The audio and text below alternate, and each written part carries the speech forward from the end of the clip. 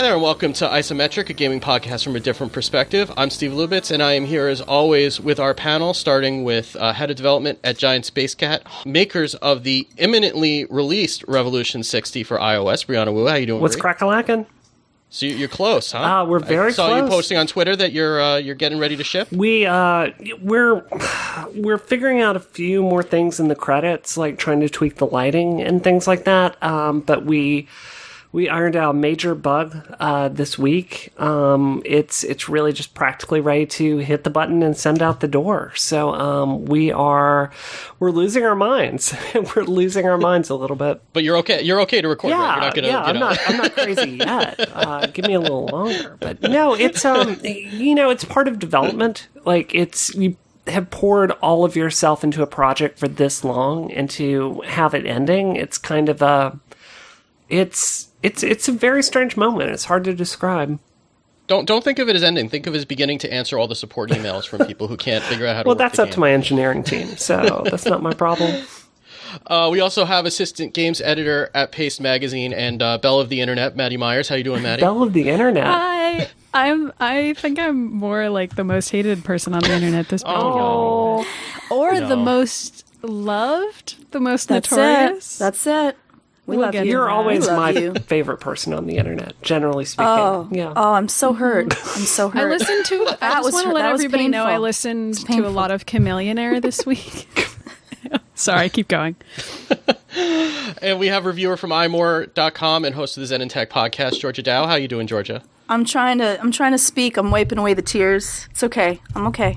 It's okay. You're George. still my favorite, Georgia. Oh, thank you, Steve. I feel better now. That was hard. That was hard. We have equity again. It's okay. Everything is rebalanced now. All right.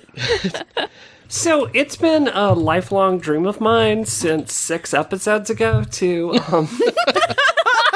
Technically, it's 7. to get Practically this, 7. to get isometric to a wider audience. And I thought that, with a lot of hard work and a lot of luck, that, we would get somebody like, 5x5 and Dan Benjamin interested in us. And it just happened after 6 episodes. And I got this, we basically got this call out of nowhere that, they liked the show. They were, interested in the work that we did. And I don't know how else to say it. We're moving to 5x5, which we are just all stunned about. All right, how do you guys feel? My mind is blown. I have been listening to Back to Work for many, many years, which is a podcast that Dan Benjamin hosts with Merlin It's Mann. great. It's great. It is a great Yeah. show, and I always had a lot of respect for 5x5. So the idea of me being on a show that is on that network is extremely cool Yeah. to me. I mean, It is. It's that's very mine. awesome. you could run into Merlin Mann at a party, and What? that could happen now. Like, yeah, that could really You happen. need to brush up on your comic books. Yeah, you're really going to need to Well, do I guess you're all set with X-Men anyway, so you're fine. Yeah, I'll just talk to him about X-Men. Me and Merlin Mann are going to be best friends. Edit that out. Why? Because it sounded creepy, or because It is creepy. It's not That's creepy. why. It's not that it's probably already creepy. It's happened. that it is creepy. Factually. he's already been objectively. probably wanting to be your friend, Maddie, forever. He was probably just too shy. That's true. true. That's a good point. Right. Merlin Mann has been a fan of mine for years, is what it is. And he was like, Dan Benjamin, Maddie Myers is finally on a podcast. We've got to pick this up. That's He's what like- happened he's like, in my fantasy. Yeah, he's actually saying, God, I hope that Steve gets fired so I can take the token male position on this Right, podcast. right. You guys are really trying to get rid of me Yeah, really quickly. yeah. No, we're not getting rid of you, Steve. We love you, Steve. That can't even happen. Who else would wear the panda suit? Cannot happen. God, like all of a sudden a big contract and the knives come out. Like, good grief. no.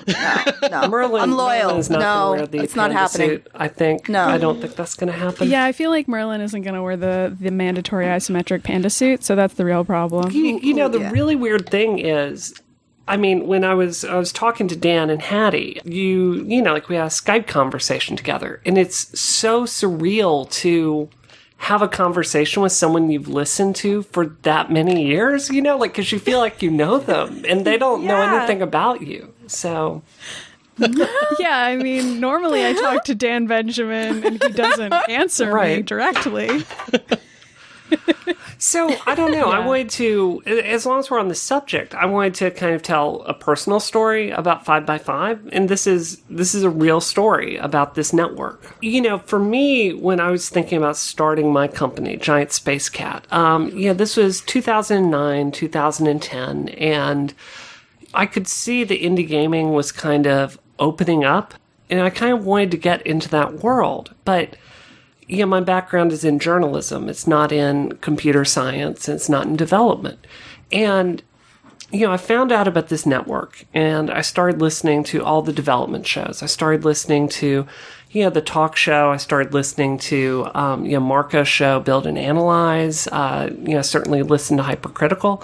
And for me, what was really important about that is there's a kind of language you get about development and how developers kind of think about things by hanging out with developers. And, over the years listening to these shows, I slowly started to absorb, a functional literacy of the industry. And I kind of started to think about problems, how to solve them, and, kind of understanding who was who in the industry. And it was an education for me personally that college just could not have given me. So, for that reason, 5x5 it really holds a special place in my heart. And, to be associated with that in any way is just the biggest honor I can think of.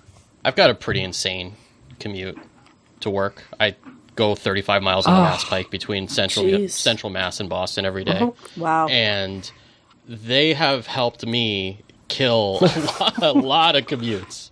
And a lot of time on commutes. Yeah. And, it's just I've spent a lot of time listening to podcasts on that network, and to be part of it is kind of surreal in a good way. Yeah. But it's kind of a whirlwind. Like it's the last few days have been kind of bizarre, but in like the most awesome way possible. Yeah.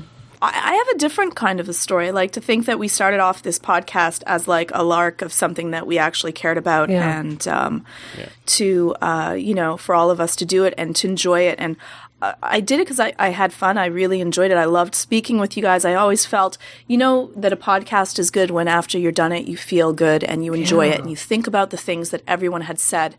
And I think that it's amazing that it was picked up. It was picked up so quickly. I think that it's a testament to everyone here because I don't know any of you really. I did one podcast with you, Bree, once, and to have it work out so well, I think it's just amazing. And people that have listened to it have said how wonderfully we speak with each other, how it seems like we've known each other for a really long time and that it's fluid and it's enjoyable and people enjoy the discussions that we have and it's something different.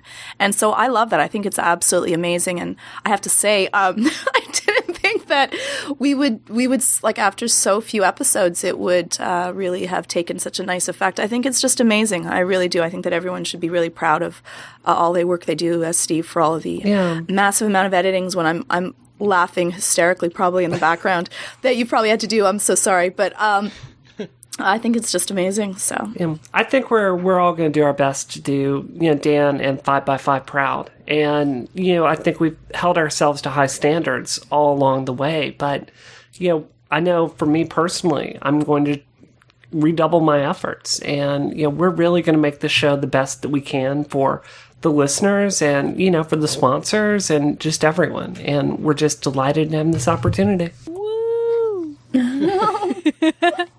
I'm just going to keep wooing occasionally. That's fine. That's cool, right? That's if we just totally put that into the show more woos. if Woot sponsors us, then that would be perfect. Yeah, it's part of our contract. I have to woo now. You're the woo girl. Yeah, I am. You can woo me anytime, Maddie. Aww.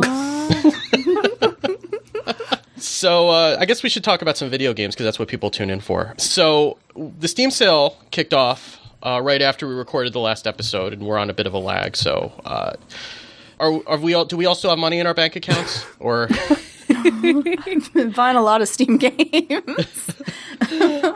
I've only bought 2 Steam games so far. So do I win? So what did you get? I win? I got a game that just a random woman on Twitter suggested for me. It was DayZ. which I think sucks. I don't think it's very good at all. And I got Starbound, which ends up being a kind of sequel to Terraria. It's really, really, really good. It's really, really well done. It's also in a kind of pre-release state. This is the first game I've played like that, so it's kind of strange to play a game and to pay $15 on Steam, which is a non-trivial amount of money, and to have like joystick bindings not work. So it's kind of it's a learning experience for sure. Matt, did you get anything or? Yeah, my boyfriend thought that it would make sense to buy me a copy of Dark Souls. Oh, really? So, yeah, I guess I'm gonna play Dark Souls now. I've been making fun of Dark Souls for so long that I feel that I deserve this and that this is my penance for having mocked it. And now I just need to play it and just accept my reward, my Dark Soul-y reward. It's more of a punishment, isn't it? It wasn't on my wish list, but it's one of the very few games that my boyfriend actually plays. Wait. He is not done, and he has played it for 100 hours. Wait, so he gets motion sickness from like Kirby, and Steve, let me repeat this. He is not done, and he's played it for 100 hours. Well, I can believe that. It is taking him a long time. I'm not making any value judgments here, but I'm letting you all know. Is it hard to watch? Are you just wanting to take the... I don't watch him play it, Georgia. The answer to that question is I've never watched him play it, and I don't plan to. But yeah. Does he have nerdy conversations with you at night? Like, and then I lost 0.5 humanity. I mean, does he? Absolutely. Yeah. That sounds like talking to Frank about baseball. Like, it just sounds bad.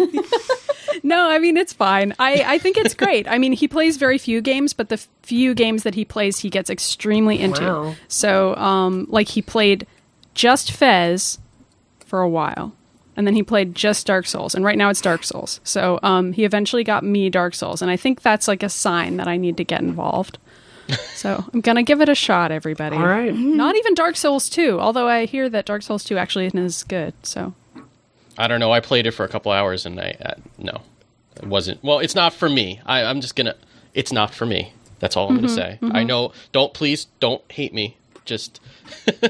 I know that Dark Souls people get very excited. If you were a developer of that game, call me and I will give you Steve's address, and you can take care of that. Georgia, did you buy anything on the sale yet? I might have bought one or two games. I got Batman Arkham Origins. Oh wow, Cool. Yeah. BioShock Infinite. What? You didn't already have that? No. No, I haven't. Gosh. I now that I'm doing Isometric, I'm really spending my time buying video games where, like, I go home usually and watch some like Game of Thrones and other stuff. So now I'm just playing more. Gone Home. Acceptable. Awesome Knots. Not. Oh, I love Awesome Knots. It's cute, but I don't know. I'm gonna have to see. I love Awesome Knots. Borderlands 2. Cool. The Swapper. Huh. These are so many games. Wow. Okay, I love the Swapper. I don't know how you're going to have time to play all of these. I don't know. I'm not sure. Grid 2. And then Wow. I have one more game, but I'll mention that at the end just because it's the game that I'm going to try to get through. That you've but actually been playing? Okay. Okay. I've really been, not just like, well, I've played Batman Arkham, but, that I played a long time ago. And so... Anyways, there's one more that I'll talk about at the end just because of the traumatic experience I have with this game. Oh, so no. I'll save that for later. Oh yes. Georgia. Wow. Yeah. Wow. Yeah, it was really traumatic. Okay. Was I'm it slightly- Hannah Montana on PS3? Yeah, is it Hannah Montana : Dark Souls? No. No, it is not. No, it is not. That would be the best game. Oh, that. I just saw an article somewhere about like this like recycling center that's just got like tons and tons of recycled iCarly cartridges for the DS. Wow. Oh, that was And it's great.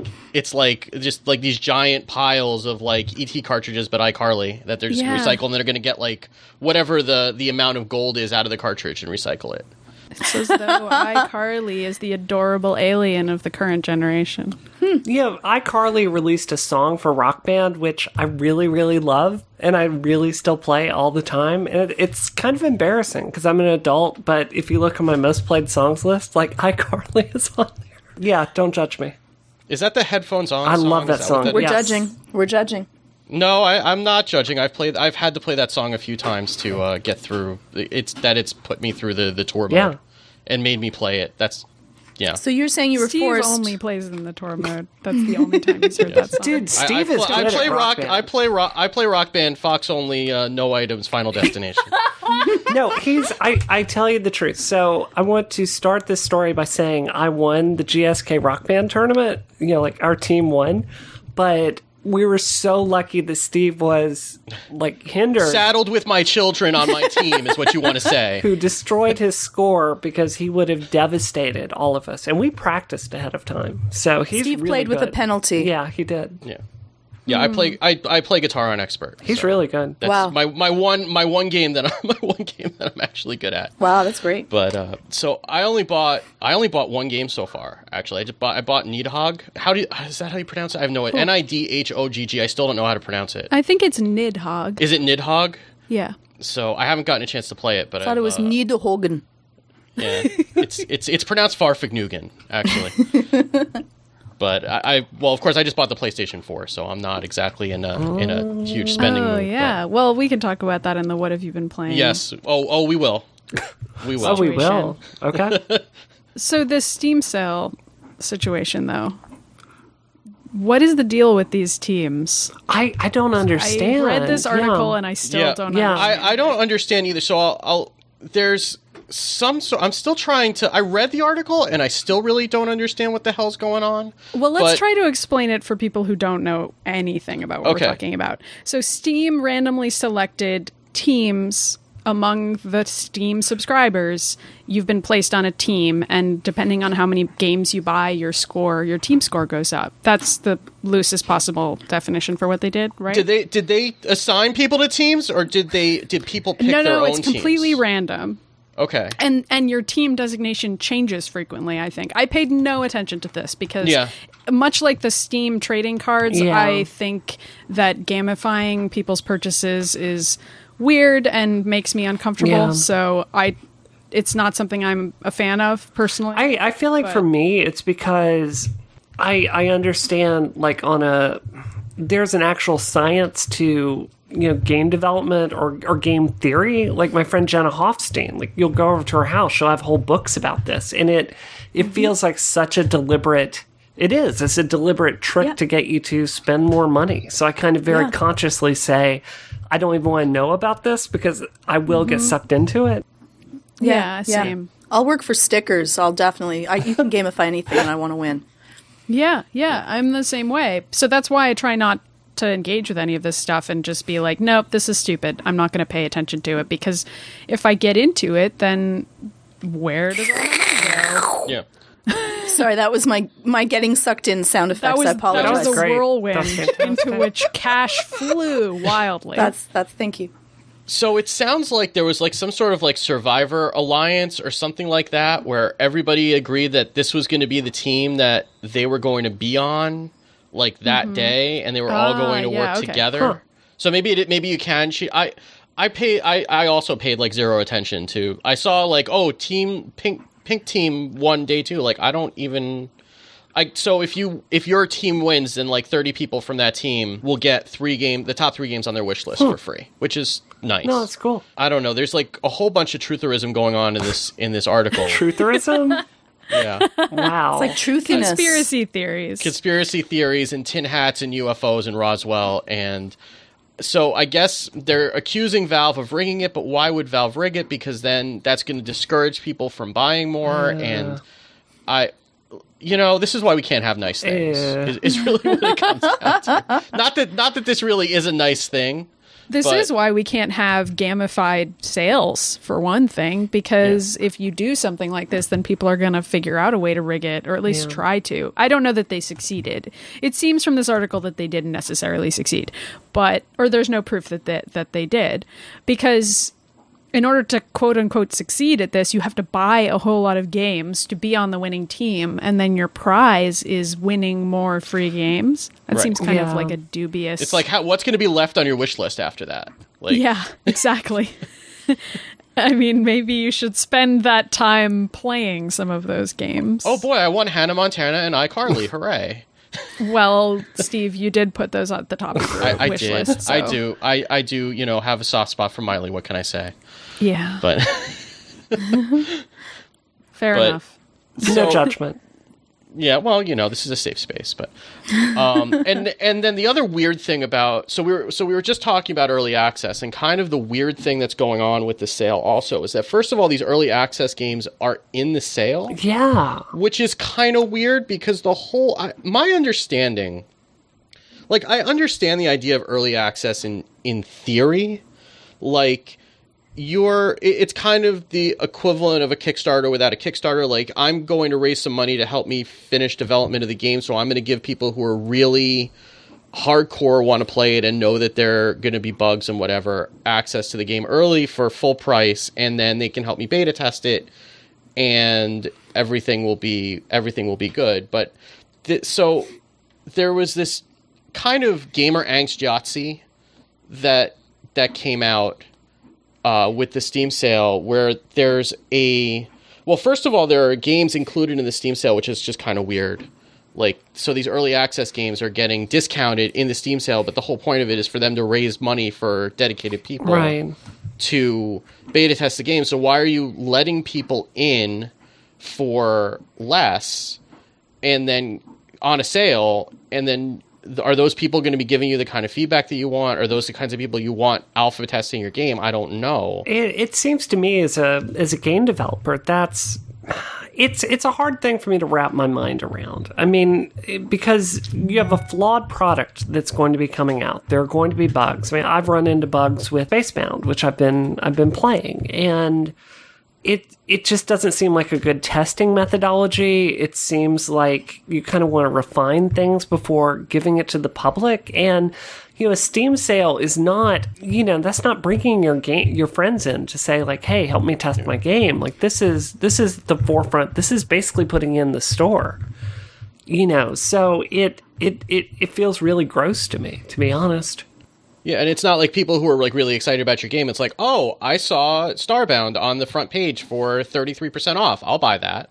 And they may not even, maybe they know that it's early access. Maybe they don't. Maybe they don't even. We have a mutual friend who was looking at some games during the sale, and there was one that she was looking at, and we had to, say, hey, just so you know, this is early access, and it's probably not finished, and you may not want to be dealing with that right now. Yeah. Well, on that topic, Bree, didn't you buy Starbound and also DayZ, which I think DayZ is still in early access as well? And they're both bad games. DayZ, it offends me as someone that does 3D work professionally. Like, I understand that there's so much that a small team can do. And I look at, like, say, a Mass Effect, and I understand the teams that made the static meshes and the level design, and there's simply no way the small team can create large amount of content like that. But I look at it and it's just lazy. It's bad work, like not even within the limits of what an indie team can do. The lighting is bad, the textures are muddy, the rigs are bad. I don't want to say I feel ripped off, but I wish I'd waited until I saw the whole product to buy it. Does that make sense? Yeah, for sure. Yeah. Well, other than that, Mrs. Lincoln, how was the play? But it does say on the DayZ page when you first go to look at it, warning: this game is early access alpha. Please do not purchase it unless you want to actively support development of the game and are prepared to handle with serious issues and possible interruptions of the game. Right? Does anyone read that? I don't think anyone reads that. Nobody reads that. Nobody reads anymore. We just click OK. Silly. Give me my game. I'm like, where's just click that green purchase button. It's staring right at me. It's glowing green. Yeah, I can't even read the text. Is like, they're giving me the story. I'm like, let's just get to the game. I play games, Steve. I don't read text. Yeah. I play games. Yeah. Reading is for book nerds.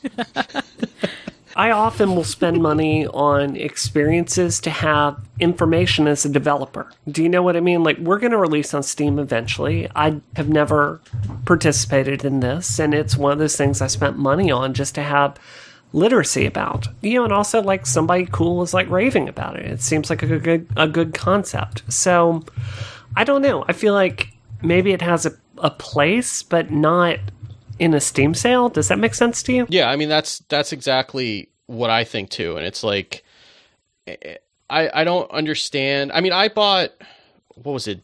Delver's Drop, I think, at PAX, because I played the game in a demo, and then if I pre-ordered it, they gave me an alpha and whatever. And it, and it's, I played it when I got home for a few minutes, and it's definitely early alpha, and I'm excited about the game, but I'll wait however long to play it. But it's like, if you're going to be doing that, you shouldn't be putting it on the front page of Steam and saying, hey, everybody come on in, and not really saying what, saying that's going on. I don't think, I think that early access is known enough now that a lot of people should know what it is, but those people may not be the people who are going into Steam twice a year because everything's on sale and I'm going to get a whole bunch of cheap games that I'm not going to play for 3 months.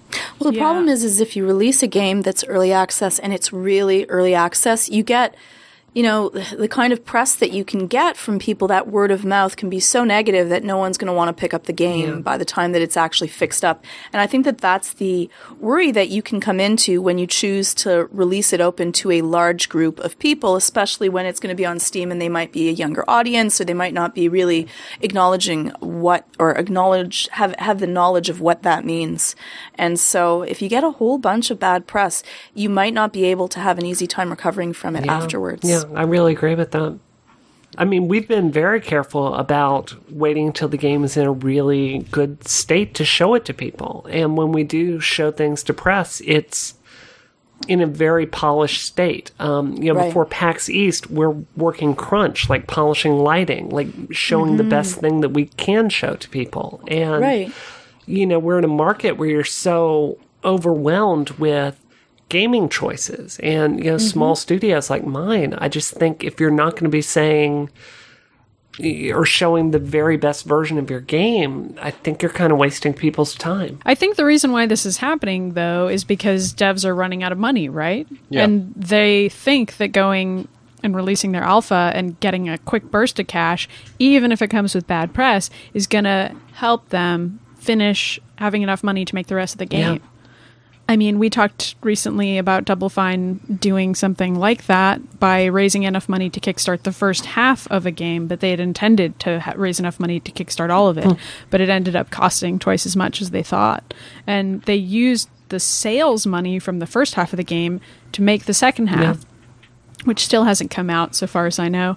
And that's essentially, in a much smaller scale, what these developers are trying to do with their alphas. But as George has said, bad press can destroy that plan. Maybe people don't buy enough copies of your game for you to even be able to afford to make the version of it that you wanted to. Maybe it starts to feel less and less worth it to do so, and walking away seems easier if you're not legally or contractually obligated to stick around. I don't know, but I agree, Brie. It's not a good direction. I'm just not really sure what the solution is to that. So, Maddie, you made a lot of people happy and cheerful this week, huh? I did. I loved your piece. I thought it was fantastic. I mean, obviously not. I don't know any of this stuff is going on other than hearing you tell it. Like, as a normal. I don't know about normal. Let me just recap super fast. Okay, so games journalism is a field that pays very, very low. And even when you're a staff writer at a video game website, your pay is generally very, very low. I feel like that's something that's commonly known, but for whatever reason, it's not.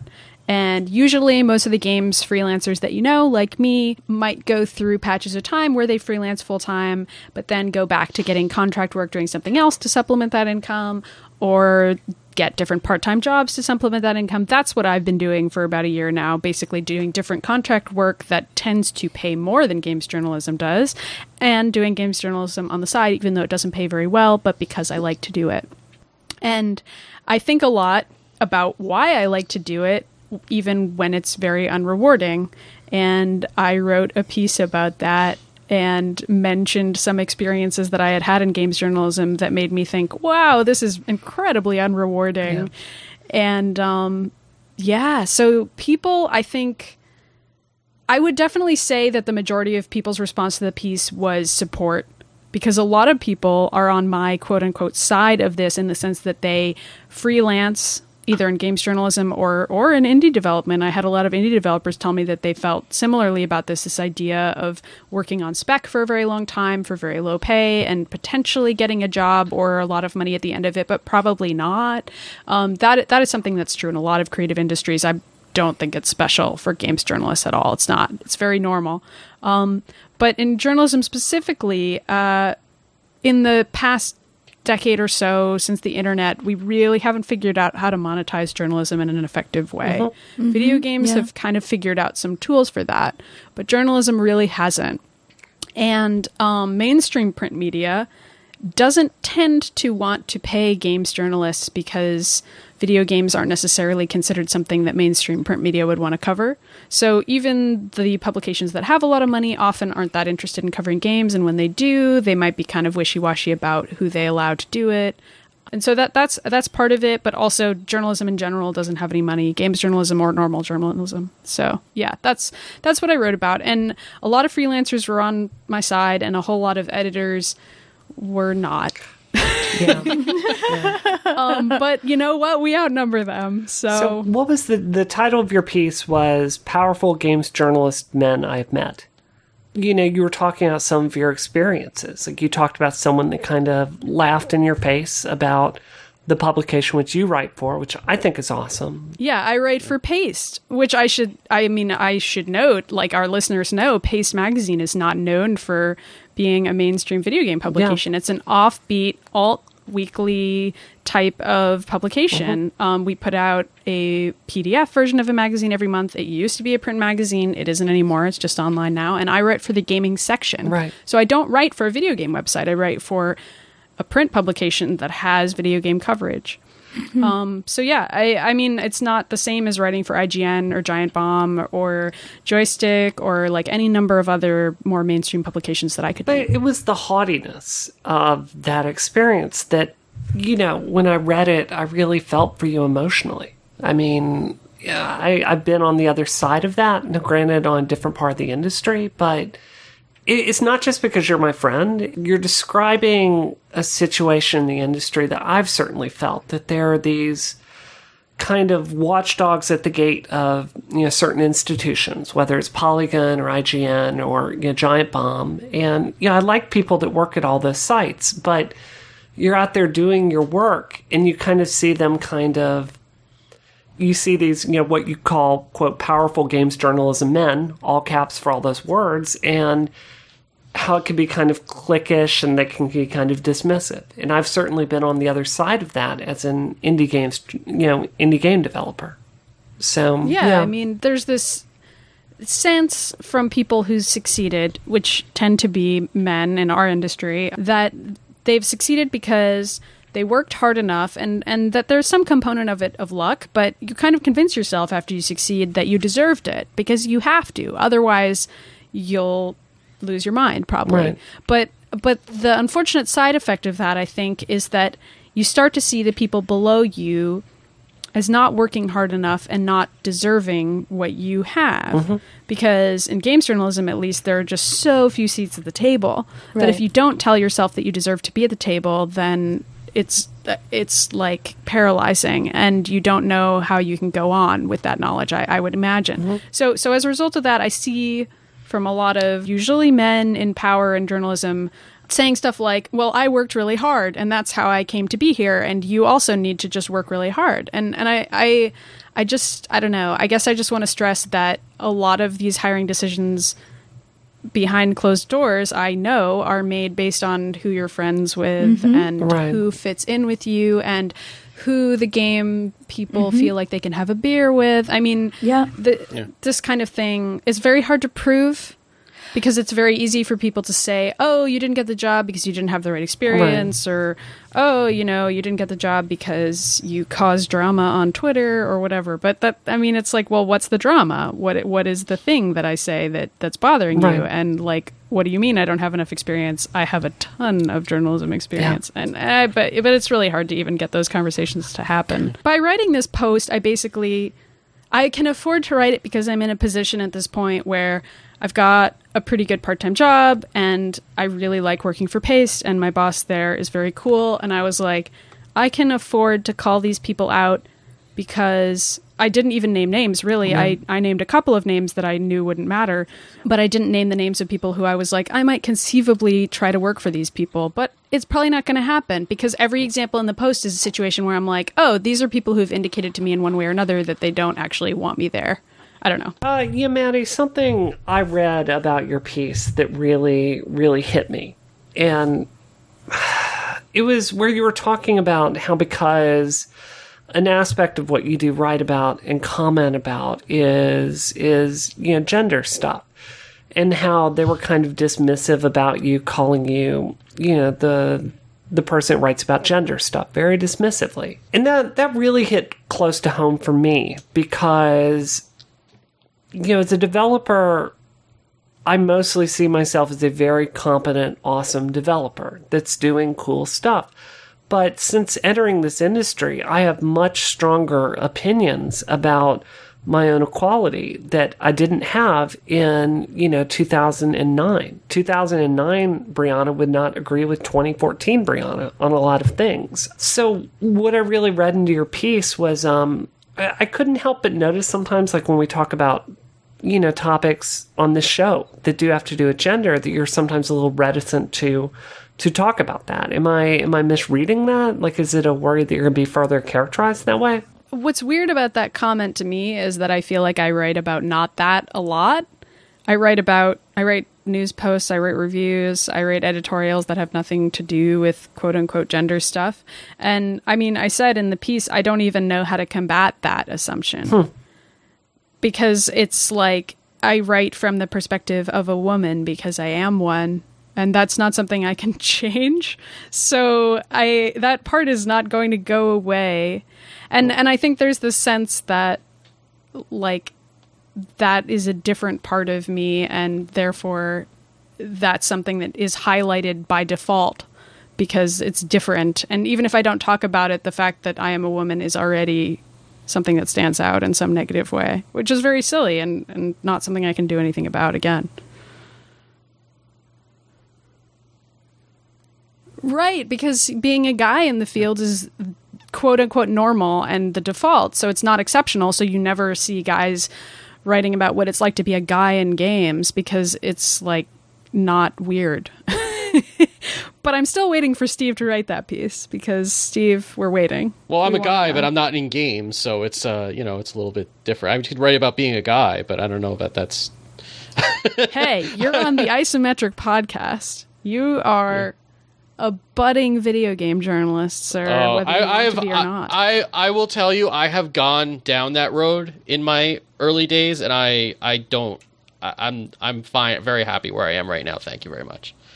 When I was out of college, we tried to do that, and we tried to do our own site. It didn't go very well. So, because basically all of us knew how to write, but nobody actually knew how to run a business. So, yeah, I think a lot of people end up in that position. But some of them succeed and they become something bigger, like Idle Thumbs or Rock, Paper, Shotgun or any number of smaller or mid-level media properties that started out as just a bunch of guys and became something big. But very rarely are those organizations just a bunch of guys and girls or just a bunch of girls. It's just not... It's not necessarily something that happens. Or when it does happen, it isn't seen the same way. Can I ask you a personal question? And if we want to edit this out, that's fine. But does it make you uncomfortable when people read a piece like this about you and express concern for you? Because when I read your Twitter, sometimes it's like you write this piece and you're very open and you're a bit vulnerable, and I see you very quick to kind of say like, no, I'm fine. I don't need your charity. I'm fine. Like, that's part of you I don't really understand. I think that is a reflection of how rapidly people swoop in to want to save me. Okay, yeah. which is a form of condescension that Twitter can provide very, very quickly. Yeah. And that I do think tends to happen to women more often than guys. And usually it's guys who will show up and be like, oh my gosh, Maddie, I want to rescue you from all this. Let me take you away. Like, let me take you away with my incredible insight. I don't know anything about games journalism, but I have a whole lot of thoughts for you, Maddie Myers. And like, just that kind of response, it comes from a place of caring, but it's also a weird thing that happens when you write things on the internet. And Brie, I know you know about this, and Georgia, I'm sure you do too, where people think they know you and they talk to you as though they do in a way that can be very unsettling when you have no clue who they are. Yeah. And they remember every tweet they've ever sent you, and to them it's an ongoing conversation. But to me, I got hundreds of mentions you know, per hour, and I don't remember what they said, and there's no ongoing conversation on my end. Yeah. And so they're speaking very familiarly. And I have to put up this wall of distance and say, no, actually, you don't actually know every single detail about my life. You know the few that I chose to share with you, and that's all. And I'm fine, and I don't need a random person that I don't know to offer me emotional support, because that's really inappropriate. But behind closed doors with friends, like on GChat, or wherever, like I had lunch with a friend today and talked to them about it. It's like I have a support system, you know? And that's really important for stuff like this, working in an industry that's difficult. And I know you all know about that too. Yeah. Like you got to have people who you can actually vent to. I think for me in my position, I have been stunned by how much dealing with harassment has become my job as head of a game studio. I had somebody that wrote a spam bot last week to do nothing but send me insults and threats. Oh my God. I don't understand what I'm doing to get this kind of heat. I really understand. You're not doing anything. Yeah. You're not doing anything. The problem is that the internet makes it very there's a few really disturbed people online, and those people would never have come into contact with you before, but now, because everybody can talk to everybody, now you get a few psychopaths who have nothing but time on their hands, who, you know, it may not be anything that you're doing, it may just be that you happen to trigger something in their head, and now all of a sudden they're, you know, off to the races too. Well, and you never would have seen them if you were just in Boston on, you know, offline, and they were in Topeka or whatever, and then it just so happens that now you're exposed, you know, you're able to be connected through these weak ties, and now you can you have the ability to, you know, step in the wrong place, and then all of a sudden the landmine goes off.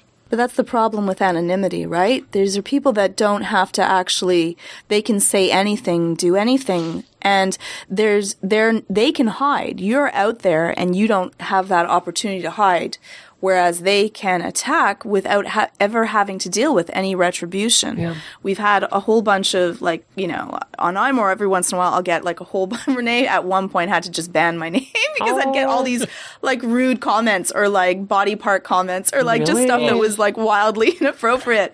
Yeah. And I remember I used to, I don't do it anymore, I just don't have the time.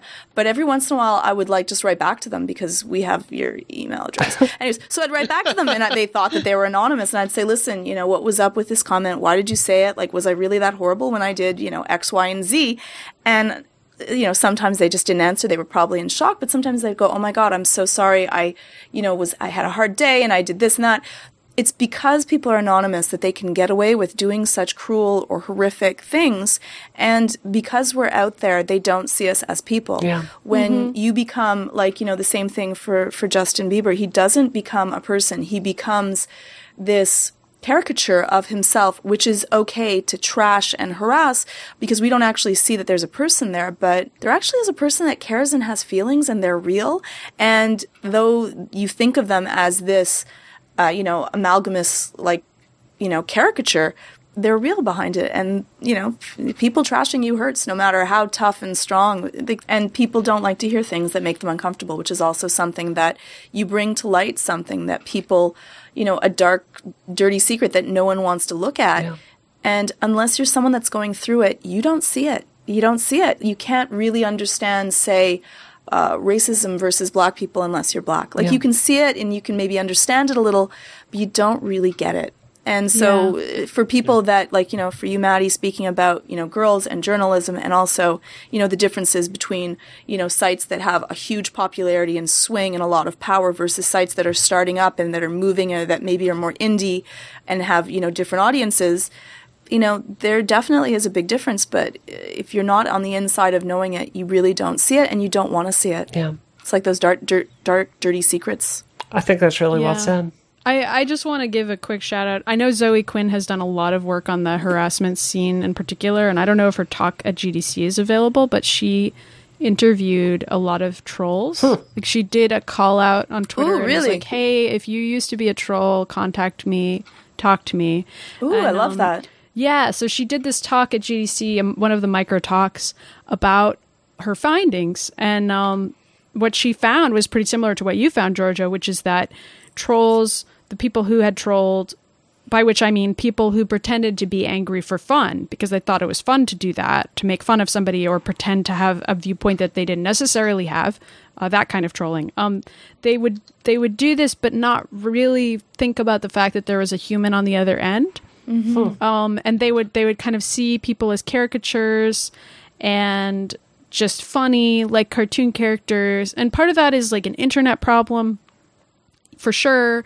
But it's also, like they said, that what helped them to stop was getting friends who told them that it wasn't appropriate. Right. And so some of it was growing out of it, but a lot of it was accountability. Mm-hmm. And I think we don't have accountability for that kind of thing online. We say things like, oh, it's just the internet. Harassment really doesn't matter here. It's just a joke. Get over it. You're oversensitive. I mean, I hear that stuff a billion times a day. Yeah. But it's real. You can get cyber stalked. You can get for the person that's on the other side, it's scary. Yeah. It can be really frightening to have someone that seems to have, because you don't know who they are. You really don't know who they are. For a really long time, I actually didn't put out my last name for that exact. I was like, you know what? I just want to. I don't have to deal. I don't have to worry about that. I want to be able to go to sleep and just relax and not have to kind of deal with that, so that I can just go to sleep and not worry about what might be being said or if someone's gonna, like, you know, stalk me or find me or do anything like that. So it is a real thing that, you know, especially being female, you know, you're at bigger risk. You're just statistically at a greater risk than guys are. So they don't really get that someone else might have already had a really horrible experience. Yeah, you know, definitely. And that might have triggered them to hear you say something similar that might have really happened. And you might have just said it because, you know, you were having some beers and you thought it was kind of funny and you're just like, you know, I'm going to do this to you and then that to you and like, ha, ha, ha, and then press send and you don't even remember it. Right, and someone else might be having nightmares about it. Yeah. So, you know, you often don't really know what the effect that you can have. Yeah. We're much more powerful than we really believe. Yeah, I guess I would just say, like, think about what you're saying to people before you say it, whether it's something that's, like, creepily over familiar, in my case, or the opposite, which is not treating me like a human to the other extreme. I think they're both kind of creepy. Like, it both circles back around to creepy in the end, you know? Yeah. Like, whether the guy or sometimes girl is being too nice to the point where I'm like, whoa, I don't know who you are. Or whether they're just like physically threatening me or threatening to find out my address or whatever it may be. It's like either way, I am not a human to them. I'm a facsimile of what they think their friend is. And I don't know how we fix that really, but it's a real problem. I think as people get more educated, and truly understand the effects of that. And again, our you know, the internet is such a new thing that we really are learning the consequences and boundaries of what we do. And, you know, the internet is forever and all kinds of things like that. We're kind of in the wild west of the internet right now, and it's slowly going to become something where they're going to get more, you know, stalking laws and cyber stalking laws and stuff. And you have to be careful if you're going to, you know, say mean things to Maddie, because soon she's going to have her cybernetics. Yeah. And then she really will be a force to be reckoned with. Yeah. I will. Hologram me is going to stalk you. And They might like that. Please don't start wearing Google Glass, Maddie. Just I please. won't. I think Google Glass looks cool. I do. Bree, I do. Oh, Bree. no, I do. Bree. Bree, this isn't on the topics list. I'm not prepared for this argument right now, but no, Google Glass doesn't look cool. Okay. Google Glass makes you look. Note to like, self: annoy Maddie with fake Google Glass. No, my don't God. do it. No, I Glass just to me signifies like out of touch, rich Silicon Valley guy. Like that's what that signifies to me, and it's gonna be too hard for me to break that signifier, I think. I every time I see someone wearing Google Glass, I think of Scoble in the shower, and then that's the end of it. That's so funny. I love that picture. Well, I want to thank you for writing that piece, Maddie. And, I really appreciate the honesty of your voice, and I appreciate how open you were. So, thank you. Mm-hmm. Yeah. And it's I just want to add one more thing that just because I read this and I think that it's good for people to read it. There was an article that Arthur Chu put out today. Arthur Chu, the Jeopardy guy, it was titled "Who Died and Made You Khaleesi?" and it's about so-called male feminists and people who are male feminists but are using that as a way to take advantage of women who work for them and stuff like that. It's just a really great piece, and I think everyone should read it because it really kind of hit me and talks about how you really, from a male perspective, can't understand what's going on and can't start to help things until you felt some of that pain yourself and kind of put yourself in that position. It's a fantastic read. I'll link it in the show notes. It's a fantastic article, and it's really worth reading. Do I end on a happy note today with some of the games we're playing? Yeah. Yes. Let's do that. Let's do that. This is a heavy one. It was 1/3 heavy one. The rest of it was very light, I think. Yeah.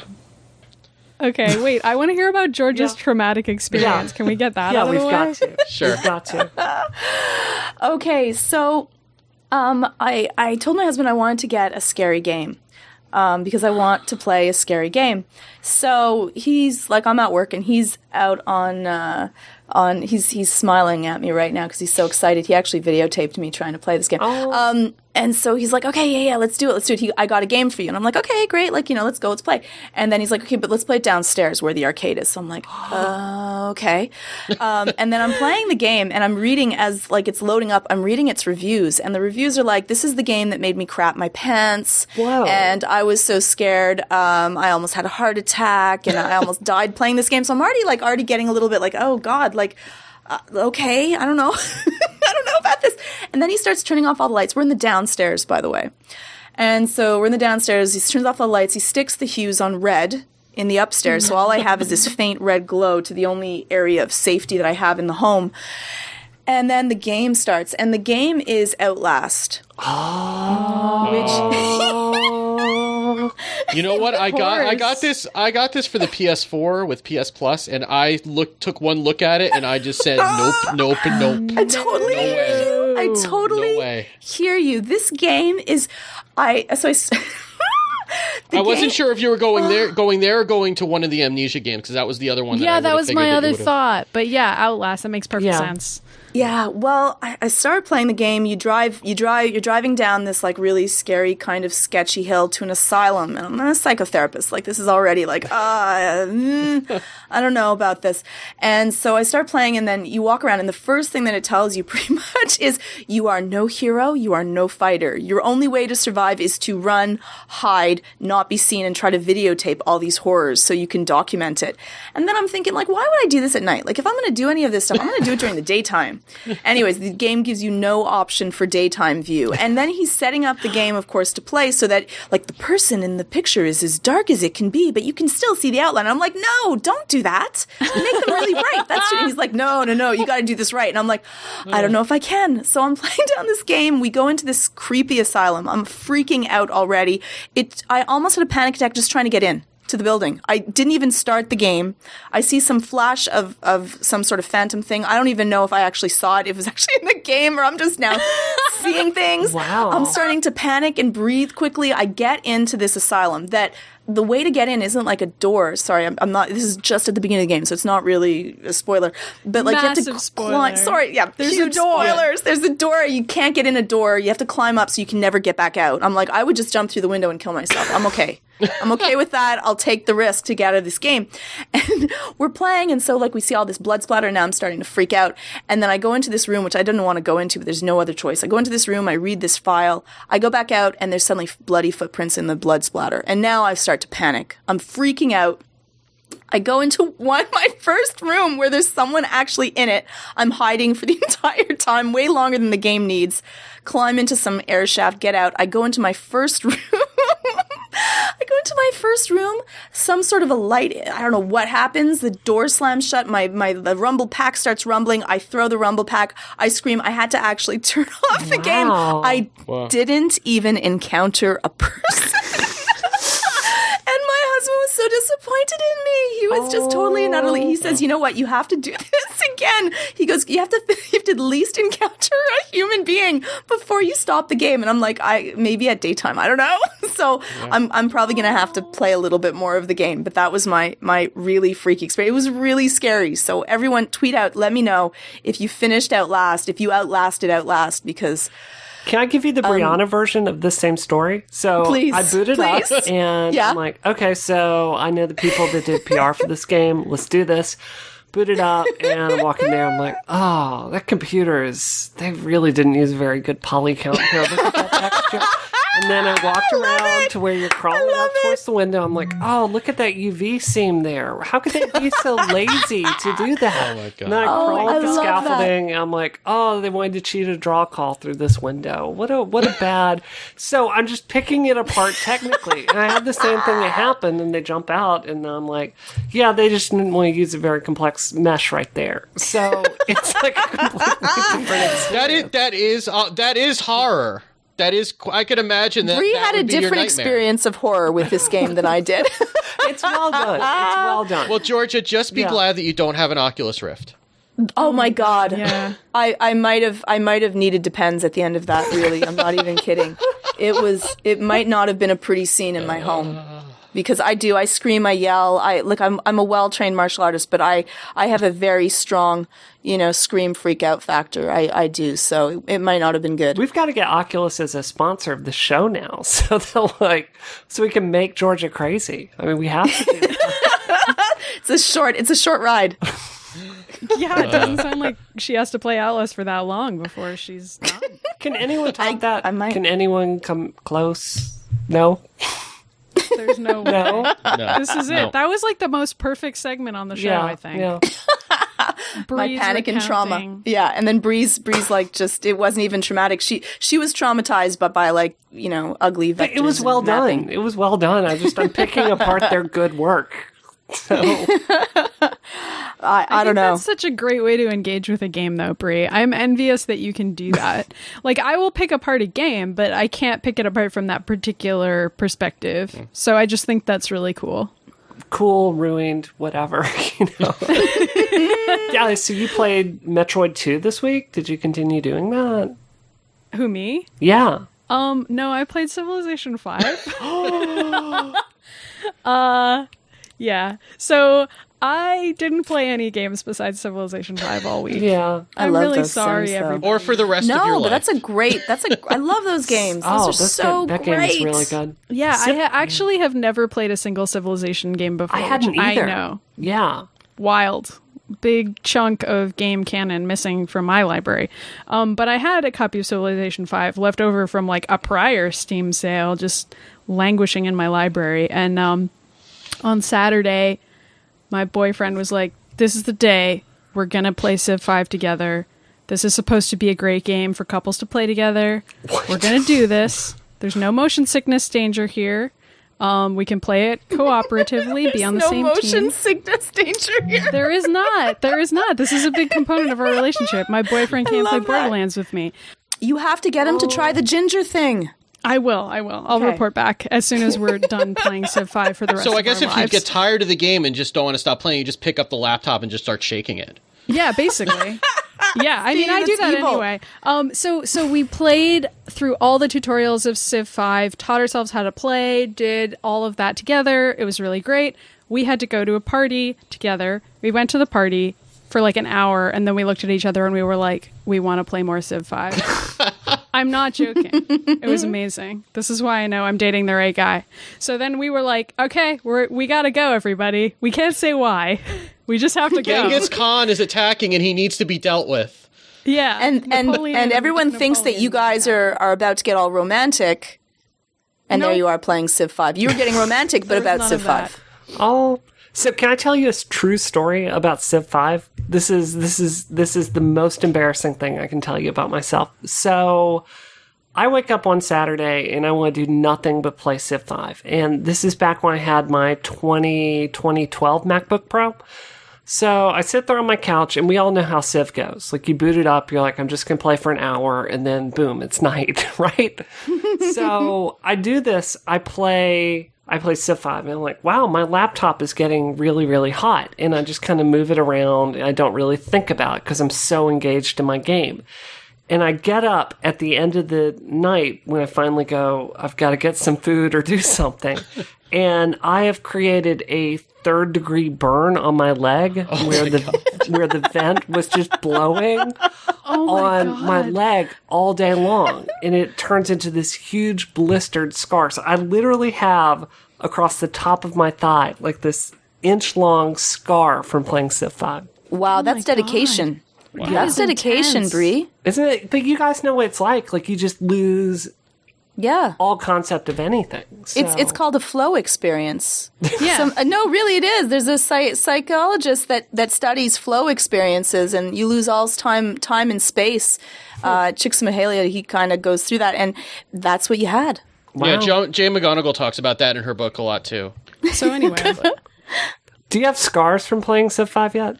Who, me? No, I don't Yeah. have any scars. Only social scars from leaving a party to play Civ 5. You're not a true fan then. Yeah. If it was a really good party, they would have had Civ 5 set up for you so you could have played. I at the know. party.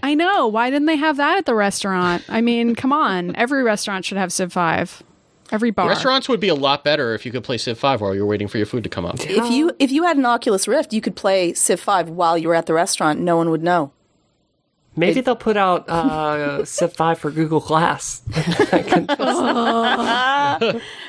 So, Bree or Steve, go. all right, Go. I always go last, so I want to go third this time. But Do it.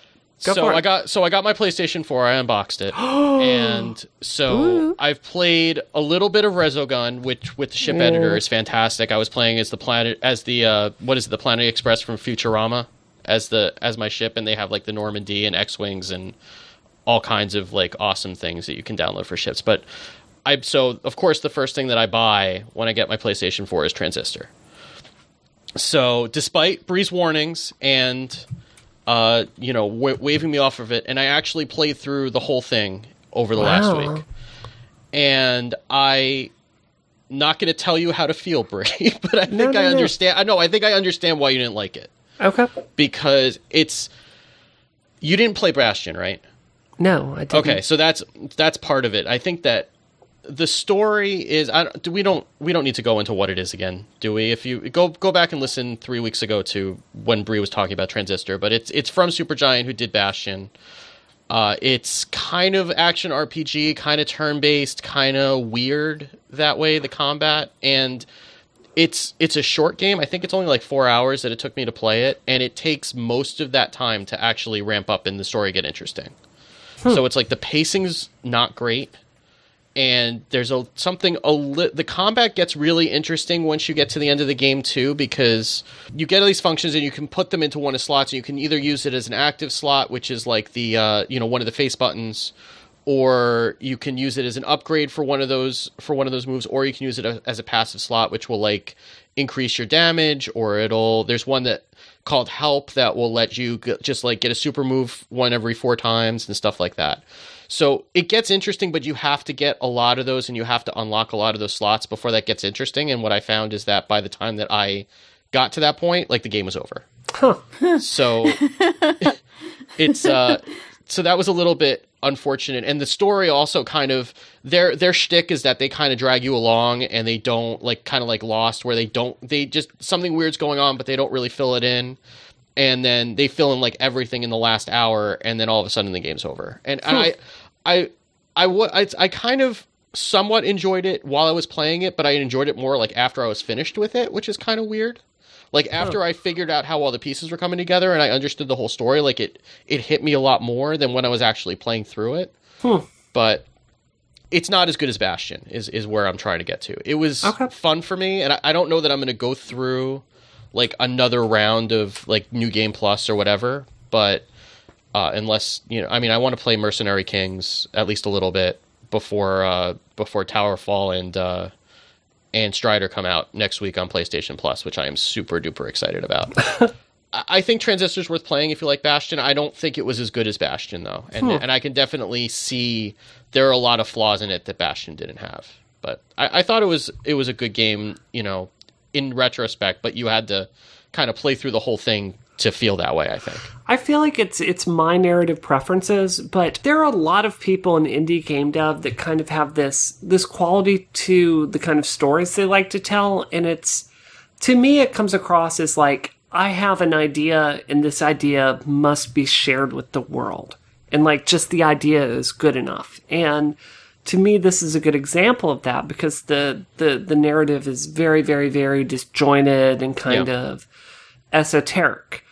For me, like, what attracts me to narrative is looking at the very best films, the very best books, and kind of looking at how you bring characters forward and introduce them and tell an arc and make everything I do is very much thinking about the audience. Like, in Rev 60, there's not anything that's more than 3 sentences in a row of a character speaking. That's very deliberate. So it may just be this kind of narrative. It's not something I enjoy. It seems like it sparked something in you, and that's great. Yeah, and I mean, I liked how they took advantage of, like, how the sword talks, and then it lights up, and then the light on the back of the PlayStation 4 controller lights up with it, and you can turn it on so that it's talking to you through the controller speaker, so it's little touches like that. But I can definitely tell that that's not the type of narrative that you go for, and that it strings you along a little bit too long before it starts filling in the details and making you care about it. So it's cool. I could definitely see, you know, if you don't have that kind of level of trust from having played through Bastion and knowing that they're going somewhere with it, I could totally see giving up on it after like an hour. Right. Yeah. Well, I didn't play anything this week except my own game because we're shipping this week. So I wish I had something to say. I played a little Watch Dogs. I played my own game for the millionth time through, which really gets old if you make a game, by the way. But very cool that you are, like, almost at the end of this part, so that's very You realize I'm going to have to send you guys a copy because, like, especially now that we're on 5x5, you know, you guys are going to have to play it, and we're going to have an episode about it. Bree, I want to buy it with my money so that you can get a day one sale boost. I want to be part of your statistics. You can do both. I'll send you a test I'm going to do it. flight. I'm going to buy it, okay? All right. Can I give you guys a copy of it this week, and you can play it? We'll talk about it on some show. I would love to play it. Oh, I am so excited to play it. But it's going to be awkward if we have a disagreement. Like, I hate this game. I feel like there's no way that I can hate it because I'm so biased in your favor at this point. I'm gonna hear every character's, like, we hear Holiday speaking with your voice, and I'm gonna be like, it's Bree. She is a space captain in the future. She's my friend. And it's that's great. so cute. People tell me that, like, when they know me, they're like, this is really weird because, like, I feel like it's like playing a game, but it's you. So that sounds amazing to me. I never really felt that way. If it makes you feel any better playing through it, Brie. Really? No. I think she's hurt. I mean, do you feel I identify with Minuet a lot because she's like the commander and is kind of ruthless? I can see that in you. Yes. Yeah. Yes. I would be hurt if you didn't offer. So you better. Now you have to. Oh my gosh. Look, I know that those charts on the Apple Store really matter, and I'm going to help. I'm going to do my part. I'm going to buy 20 copies. I don't know if that actually works. No, I'm just kidding. I can't afford to buy 20 copies. Please don't make me buy 20 copies. I'm going to buy 1 copy Yeah. I can afford to buy a copy. There we All go. right.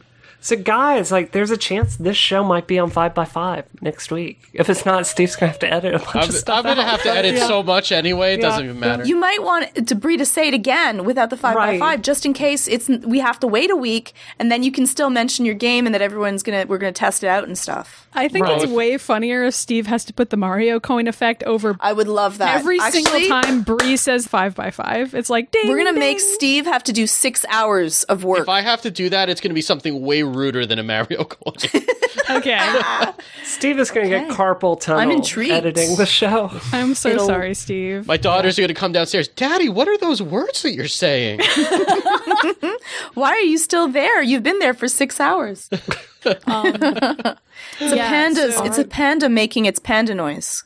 Aw, what does a panda even do? It's just It eats crunches bamboo. its bamboo. It's a bamboo crunch. Wait, I think it'd be like something like maybe, I don't know. That's awful.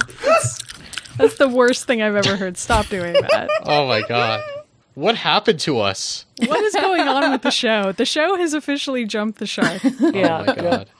All right, before we get ourselves canceled, before we even get anywhere, let's you can find all the links that we talked about this week at isometricshow.com. You can go ahead and send us feedback at isometricshow.com, or you can tweet the show at isometricshow. And if you would be so kind as to go into iTunes and leave a review for the show, it would really be appreciated. We actually found ourselves in New and Noteworthy on Games and Hobbies for a little while this week, which was kind of awesome. Yeah. So, that stuff makes a difference. So if you guys can do that, that would... Thank you for your support. Yeah, definitely. The review I read last week about our show, it's, you guys really put some thought into some of those reviews. I personally appreciate that. They were amazing. Whoever we paid to write that review, like...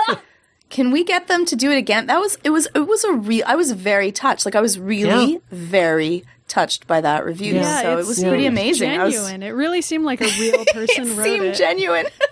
I love that. Yeah, it did, though. It was amazing. All right.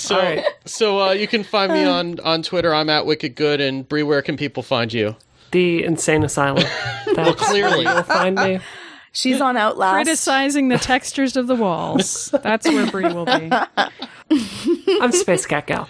And Maddie, where can people find you? I'm Samus Clone on Twitter. And Georgia, where should people look for you? At Georgia_Dow. All right. Thank you very much for listening, and we will catch you next week. Have a great one.